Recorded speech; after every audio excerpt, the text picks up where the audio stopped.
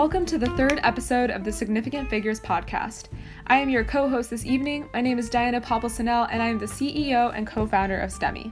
Hi, I'm Catherine. I am a senior at Lee High School, and I am the COO and co-founder of STEMI. Today, we will be interviewing Janos Perczel, the co-founder and CEO of Polygence, an ed tech company focused on providing project-based learning and research opportunities to intellectually driven and curious students. He earned his BS degree in physics and philosophy from the University of St. Andrews in Scotland, his master's in applied mathematics at the University of Cambridge, and his PhD in theoretical physics from MIT. Our first question for you is, what inspired you to pursue physics? Did you turn away or consider any other subjects in your career pathway? First of all, hi everyone, great to be here. And in relation to your question, in high school, I really didn't know what I wanted to study, and I was hesitating whether I should choose history, philosophy, physics, or economics.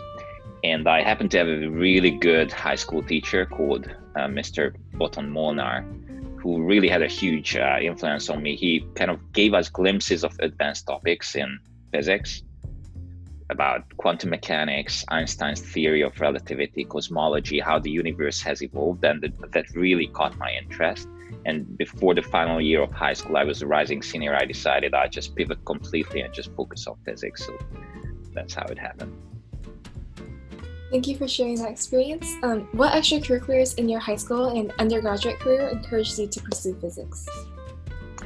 So there was an astronomy club in my high school, and we went outside. We were looking at the sky through telescopes, and we were really trying to understand nature as much as possible. And these experiences really kind of made me super curious about nature. I knew that there was a lot more to be understood, and I kind of had this philosophical interest in understanding nature at the smallest levels, at the microscopic level, as well as at the biggest scales, the scale of the universe. And having these inspiring teachers, especially my physics teacher, whom I mentioned, as well as my mathematics teacher, her name is Erika Palfine Kovac, and these were excellent teachers. They really inspired me to pursue this and explore what I felt were the mysteries of the universe. Thank you so much for your insight. So why did you choose the University of St. Andrews specifically for your undergraduate studies, and how was your experience there academically, and what was the culture like? Yeah, so as I mentioned, I was interested both in physics, but also in the more philosophical aspects of what it leads on to, questions about the universe and the fundamental building blocks of nature. So I wanted to do both physics and philosophy. And at the time, I found this course at the University of St. Andrews, which was called Logic, Philosophy of Science and Physics. And I was super intrigued. I felt that even though I had a strong interest in physics, I also wanted to study philosophy so I can tie everything together into a unified intellectual whole. So that's why I figured I'd go and study there, because they had this special course. And I was a high school student in Budapest, Hungary at the time.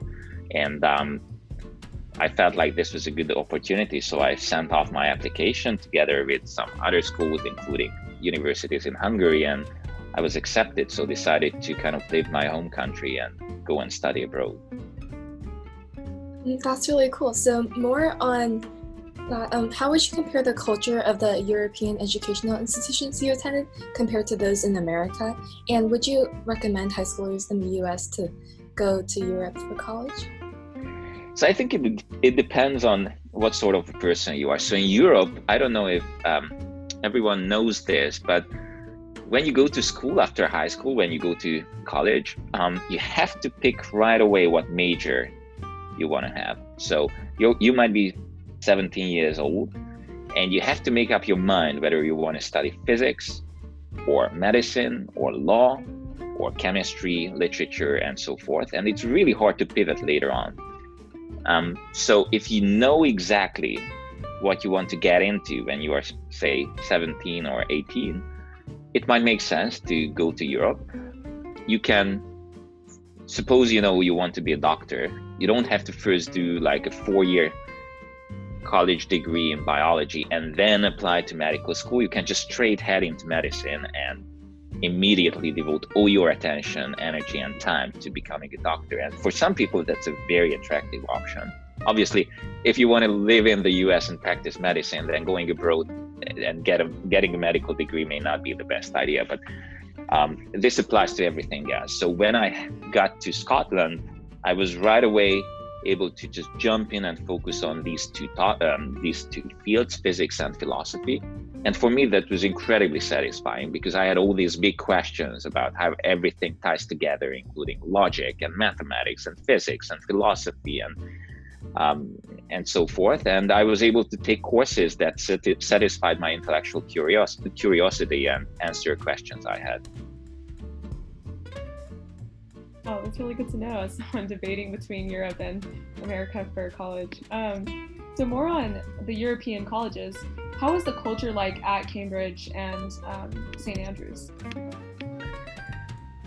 It was very well organized. So everything was centered around classes. And the classes are generally very broad. So like they cover every topic and, well, not every topic, but a lot of topics that obviously you can only cover if you have the bandwidth to just focus on one or two subjects.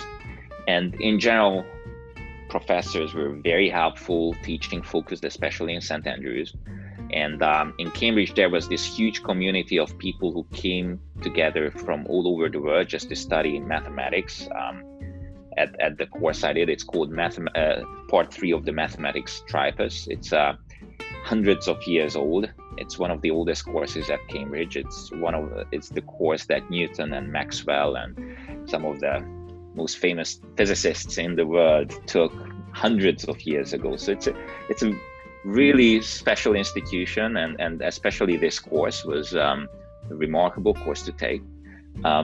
But ultimately, everything was just focused on gathering more knowledge and making sure that you have the right techniques and you can solve the problems you need. So that's like a general overview. I also, in St. Andrews, I was extremely fortunate because I was able to start research as an undergraduate. I started working for a professor called Ulf Leonhardt, who was one of the inventors of the theory of invisibility cloaking, which is a concept most people know from Harry Potter and like science fiction. But in 2006, two professors, both of them working in Britain at the time, came up with ideas about how you could potentially make light waves go around objects and thereby make them invisible.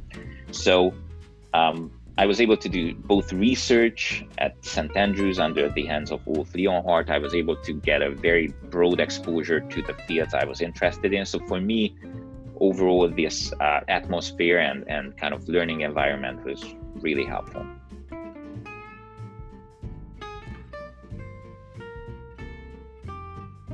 Sorry about that. So in addition to your courses there, did you have any like student organizations you were a part of, any extracurriculars?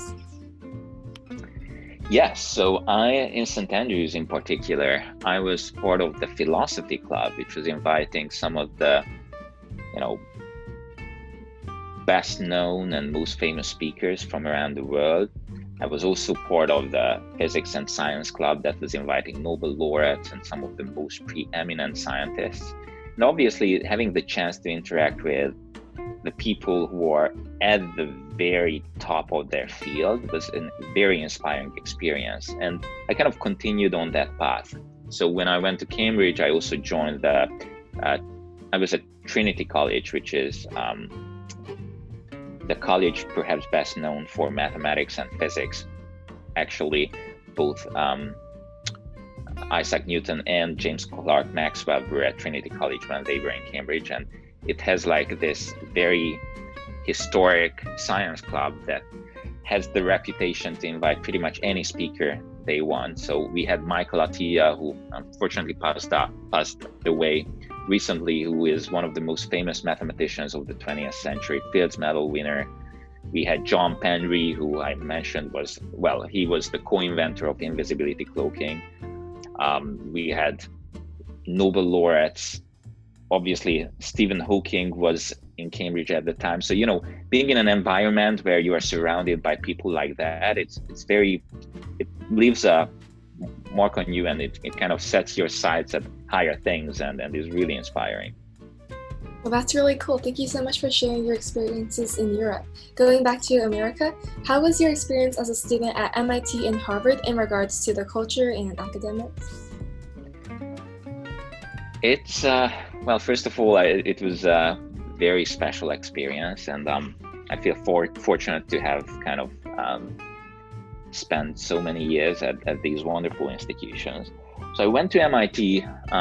When I was considering where I should do my PhD, I was actually debating whether I should stay in Europe. I received a fellowship to stay in Cambridge and do my PhD there at the Cavendish Laboratory, which is, that's where the atoms were discovered, and obviously it's a wonderful place to do research, or kind of come over the Atlantic and start work at MIT. And I kind of flew over to make up my mind. I talked to professors at Princeton, Yale, in Boston, and kind of tried to decide where I should continue my work. And what I really understood, that here in the US, PhDs are much longer. You are given more of a chance to explore your interest. And also, I was very much attracted by this pragmatic mentality that I met in Boston, which is like very application-focused science and close connection to industry. And I guess just a somewhat less theoretical and abstract approach. So I came over, started my work. I eventually decided to go to Boston, and I was struck just how pragmatic, how application focused and innovation-centered research was at MIT, which for me was very, very attractive at the time. And I could get into more details, but I'll pause here so you can ask questions. What has been your favorite research project? So I guess during over 10 years of doing academic research, there were two major projects that I found particularly intriguing. So the first one was on the theory of invisibility cloaking, which I had referred to earlier. And it's actually a very simple concept.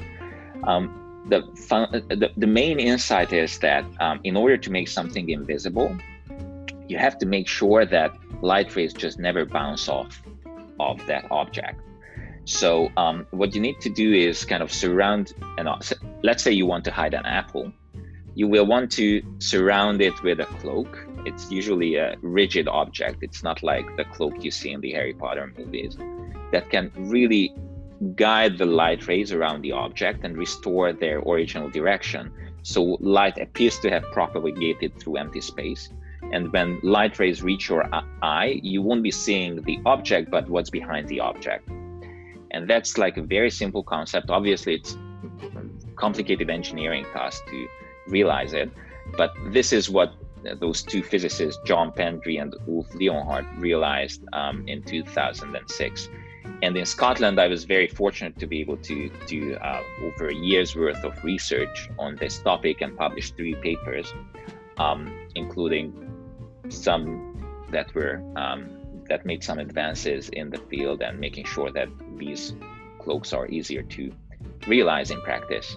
So that was a wonderfully fun project. It's great because you just talk to people and they understand that at least the concept of what you are doing. It's not like magnetic spins rotating in like a semiconductor's electric field, right? Like I could say a few words that wouldn't necessarily make sense to people who are not physicists, but invisibility cloaking, everybody was able to appreciate that. And the other big research field that I got into was kind of quantum information, quantum computing, and quantum optics, which was at MIT and then later at Harvard. And that's like much more abstract and complicated field, much more difficult to talk about to people who don't have the background. But probably as you read the news, you hear about quantum computers coming of age and like how this is an exciting field to be in. And indeed, like while I was spending time at MIT and then Harvard, it's just suddenly became the center of attention all around the world. And suddenly you have this knowledge and expertise that people are keen to make use of, and people ask you questions, and the work you do gets a lot of citations and a lot of attention in the academic community. It's a wonderful thing to be able to work on something that's very timely in research. That sounds really fascinating. Thank you so much for sharing. We're going to transition a little bit. What inspired you to co-found Polygence, and how would you describe your job as a CEO of the company? So the inspiration came from being on the Stanford campus and meeting other like-minded people, in particular my co-founder, Jin Chao, whom some of you, Diana and Catherine, you know. And just the realization that we have been so fortunate to have been helped by mentors along the way of, during our academic careers, and that it's a bit of a network problem. You have to meet the right people, you have to talk to the right people and be mentored by the right researchers and academics to kind of have a really good chance at a stellar academic career. And some people are not so fortunate. They may not be born at the right zip codes, or they may not be living at the right zip codes. They may be in foreign countries. And we were thinking about ways of democratizing access to academic mentorship.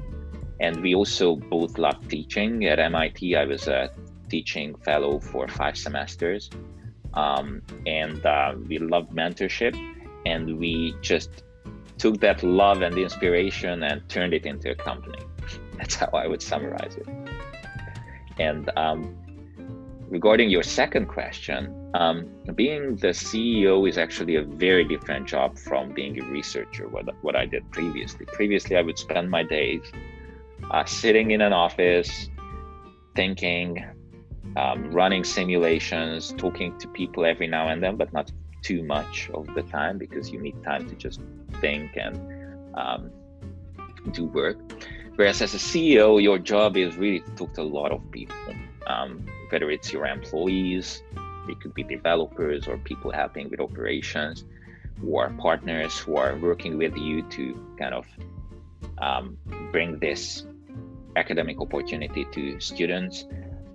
You are dealing with people all the time, and it's all about building relationships and making sure you understand other people's needs and kind of translate that into a service that you are able to offer that helps students. So in our case, obviously, we are pairing academic mentors with motivated and intellectually driven high schoolers. And while this is a simple concept, in practice, it's a very diverse problem to solve, because some students want to do computational biology. Some of them are interested in 20th century fashion history. And, we are bringing together these wonderful academics from some of the top research institutions of the world, many of them in the US, some of them in the UK. And we kind of match students and then focus on making sure that the projects are successful, which is, since research is not something that can be done by a cookie cutter, there are a lot of details to figure out. And this is what we specialize on, making sure that students can have meaningful experiences and successful projects. Do you see yourself returning to scientific research in the future, or? That's a very good question. Right now, I have to say I find what I do extremely meaningful, especially because students, I see that students are benefiting from this program and the work we do. And this is an incredibly satisfying thing. At the same time, as you kind of referred to in your question, I'm an academic and researcher by training. So there is the option of eventually returning to teaching and academia. And I can see myself, I think maybe 10, 20 years from now, I could imagine myself going back to research and teaching. And I can see how at that point that will be the right thing for me to do. Right now, the right thing for me to do is to focus on this company and just take it forward. And it's been a wonderful experience. So right now I'm not thinking about switching. Okay, thank you so much for sharing with us experiences about your career. What advice do you have for high school students who are interested in pursuing physics? So I think my first advice is just do it. Many people are daunted by physics. They have weird concepts about how you have to be born with certain skills to do physics, and sometimes they look at others and say, oh, that person is much more gifted than I am, why should I even pursue physics? And I completely want people to reject that attitude. When I decided to do physics in high school, I had very little background and have shown very little promise up to that date. But I was just genuinely motivated and curious and was willing to put in a lot of effort. And that's all that mattered eventually. I didn't do the physics international Olympiad, something that a lot of people, once I got to this institution, many people around me ended up doing. And obviously, that's just, when you think about that, like the amount of preparation it takes to kind of get into that, you are like, oh my God, how can I ever catch up? And that sort of attitude. But the reality is that over the course of 10 years, I've seen so many of these, early young physicists who seemed so promising, like leave the field and never deliver on their promise. And eventually, the people who really ended up being able to do high impact, meaningful research were not those people who had glorious high school careers, but those who were willing to put in the effort year after year and get better every day at what they were doing, and kind of find genuine joy in doing physics. So to summarize, I think it's incredibly important that if you're interested in physics, you don't let anyone dissuade you from doing it, and just do it. Just get into it and keep going, because you'll find that you go much further than you ever imagined. And yeah, I mean, that's, I could keep going, but maybe I'll let you. Was there a second question? Oh yeah, but you can definitely keep going if you have more advice. We're all ears. Yeah. So I guess that's one of the advice. And the other one is that physics is not what most people think it is. So in high school, you think that physics is about solving these smallish problems, which might take half an hour, 1 hour, 2 hours. But in reality, physics is extremely hard. And the real questions are questions that you don't solve in like half an hour or 1 hour. And in fact, early on, high schools test you for a very specific ability, which is like being able to solve problems in a very short amount of time. But physics couldn't be more different. Real physics problems take months or sometimes years to solve. So it totally doesn't matter whether you are the kind of person who can solve these problems in like 20 minutes, or you are the one who is struggling and runs out of time on every physics test and, just feels like you are a failure in physics. It's all about focus and depth of thought. So my other advice is just to kind of give it real time and real effort, and don't be daunted by it being challenging. Physics is supposed to be challenging. Sometimes, you are just stuck, and having to spend hours or sometimes days thinking about the problem is a natural thing, even though most people would find it incredibly frustrating because we are not trained like that, right? In high school, you just do one thing after the other. You have homework and the other homework and the test. But like, if you want to excel in physics, you have to take a step back, become much more patient, and have the perspective of having to invest a sustained effort into becoming a good physicist and solving problems. Oh, that's really great insight. I was also wondering if you have any wisdom for aspiring entrepreneurs, anyone who wants to be a CEO like yourself. Well, that's actually a very interesting question. Physics is like a pretty formal field in the sense that there is a clear path. You have to first do a college degree, then maybe or maybe not a master's, and then a PhD. And you don't see many people skip that, right? You don't see a whole lot of physicists running around without PhDs. On the other hand, entrepreneurship is a much more diverse field. Like, there's so many different paths to entrepreneurship. And I think some people write books about entrepreneurship and how you should do this or that, but I think everyone has their own path, and it's important to recognize that. So I think it's more about much less tangible things that I think turn someone into an entrepreneur. And there are a few pillars of that. I think one of them is that it's very good to understand something really well. Entrepreneurship is really centered around ideas that can hopefully change an important part of life for a specific group of people, or potentially change the world. And good ideas are really hard to come by, especially when you really want to think about them. If you sit down like, okay, I'm going to start a company, let me think what the idea should be. Chances are you will only think of ideas that many other people have already thought of, right?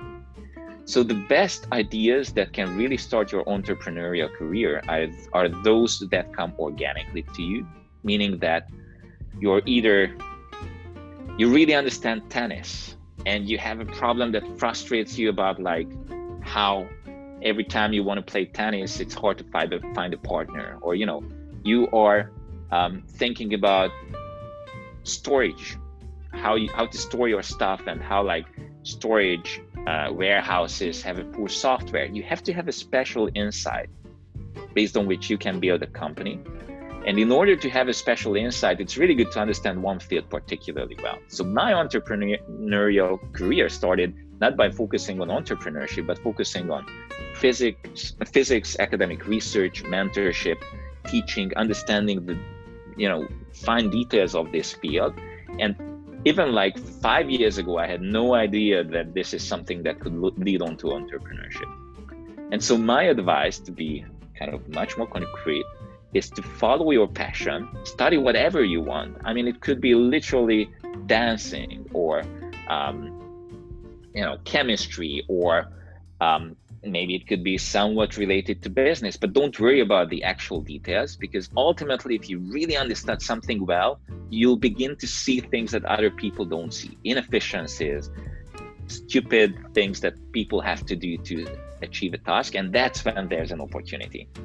You suddenly have the insight, this is a great idea, people haven't solved it, let's go and solve it. And then, the entrepreneurial journey begins, and it's all about just execution, and I guess network as well. And ultimately, you just learn on the job. There is no training to be a CEO. There is no training to be an entrepreneur. You just have to learn it on the fly. The only kind of qualification I'll add is that I think network is really important, and relationships are built over time.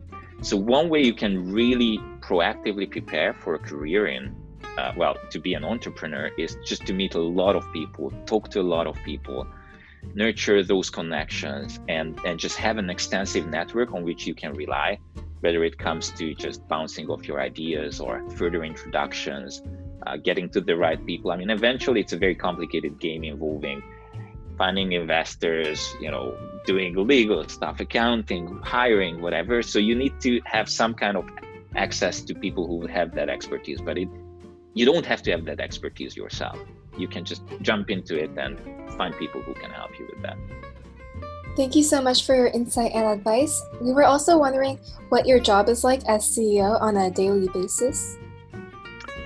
Yeah, so we are a technology company. We have an online platform through which we connect. I mean, at this stage, we have hundreds and hundreds of mentors and students and projects. And obviously, every project is special, but it also has a certain life cycle. So we have this platform that takes care of not only matching students and mentors, but also like guiding their projects. So a large part of what I do is focused on technology development. We have developers who are working on the product, and given that I have a technical background, I am in charge of the technology development. Jen is the CEO, so she's in charge of operations. So a lot of my time is actually focused on understanding, okay, what's the next feature? What are the bugs that we need to take care of? What's like a higher level vision for where this product should be heading?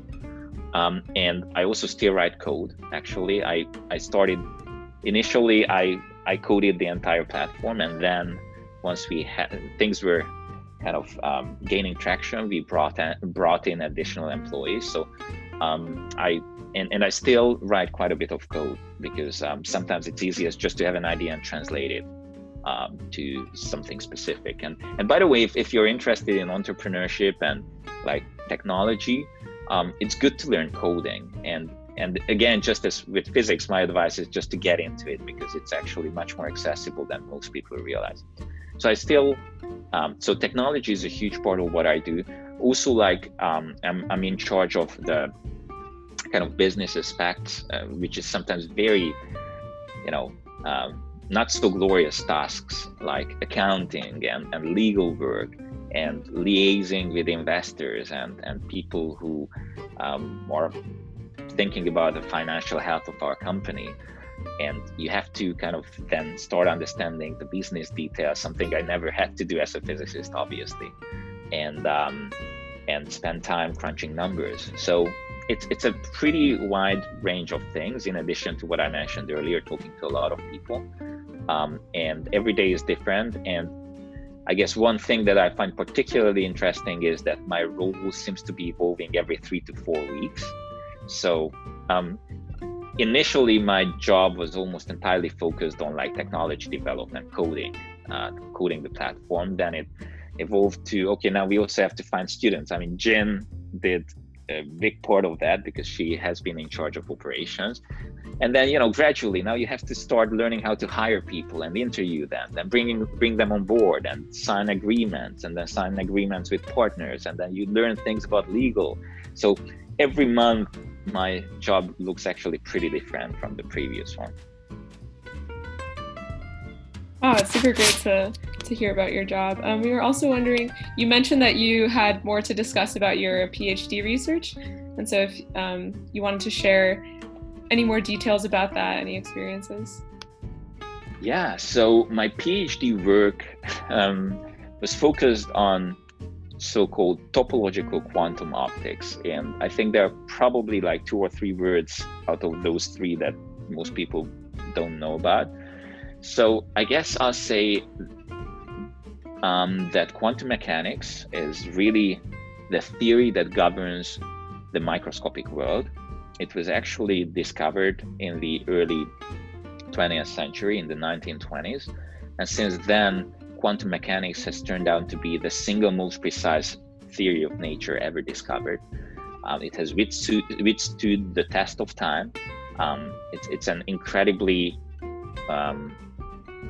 useful way of describing the world, but it's also very abstract. It has a lot of counterintuitive aspects, but also a lot of potential. And the long-term goal of my PhD work was to harness these mysterious physical phenomena in quantum mechanics to build quantum computers. But that's a very difficult task, actually much more difficult than the media coverage of quantum computing would kind of make you understand. And so you have to solve lots of tiny details along the way. And my PhD in particular was like focused on a tiny pocket of like one particular branch of trying to solve this problem. There are like thousands or tens of thousands of people around the world working to solve this problem. So any work you do is probably just a little baby step forward, but it's still extremely meaningful. So my work in particular was trying to address the challenge that quantum systems are extremely fragile, meaning that if you want to build an experiment and you set up a physical system, any little perturbation, any little disturbance can destroy your system. And you have to go to great lengths to kind of protect the system from these disturbances and make sure that the system can function for a sustained period of time and kind of do the quantum mechanics magic that we need to build quantum computers. And that's hard. And my work was using topology, which is like a branch of mathematics, to make these systems much more robust, meaning that even if there is a disturbance, it doesn't quite destroy the system. It makes the system able to withstand those kind of outside interference and keep running and keep delivering value if it's, you know, a quantum system that you are trying to use for, say, a computation or calculation. So that's the first word of topological quantum optics. I have already explained quantum. And the third word is optics, which most of you have a pretty good idea about. So optics is everything that governs light, the visible range of the electromagnetic spectrum.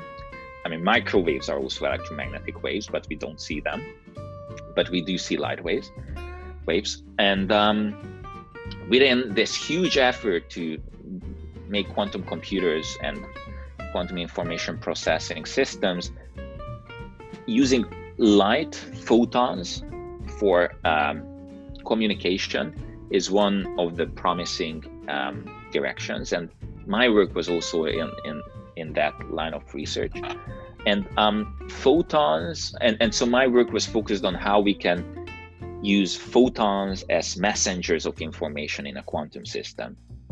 How photons hop from atom to atom, from quantum system to quantum system, and kind of relay whatever information we want to relay.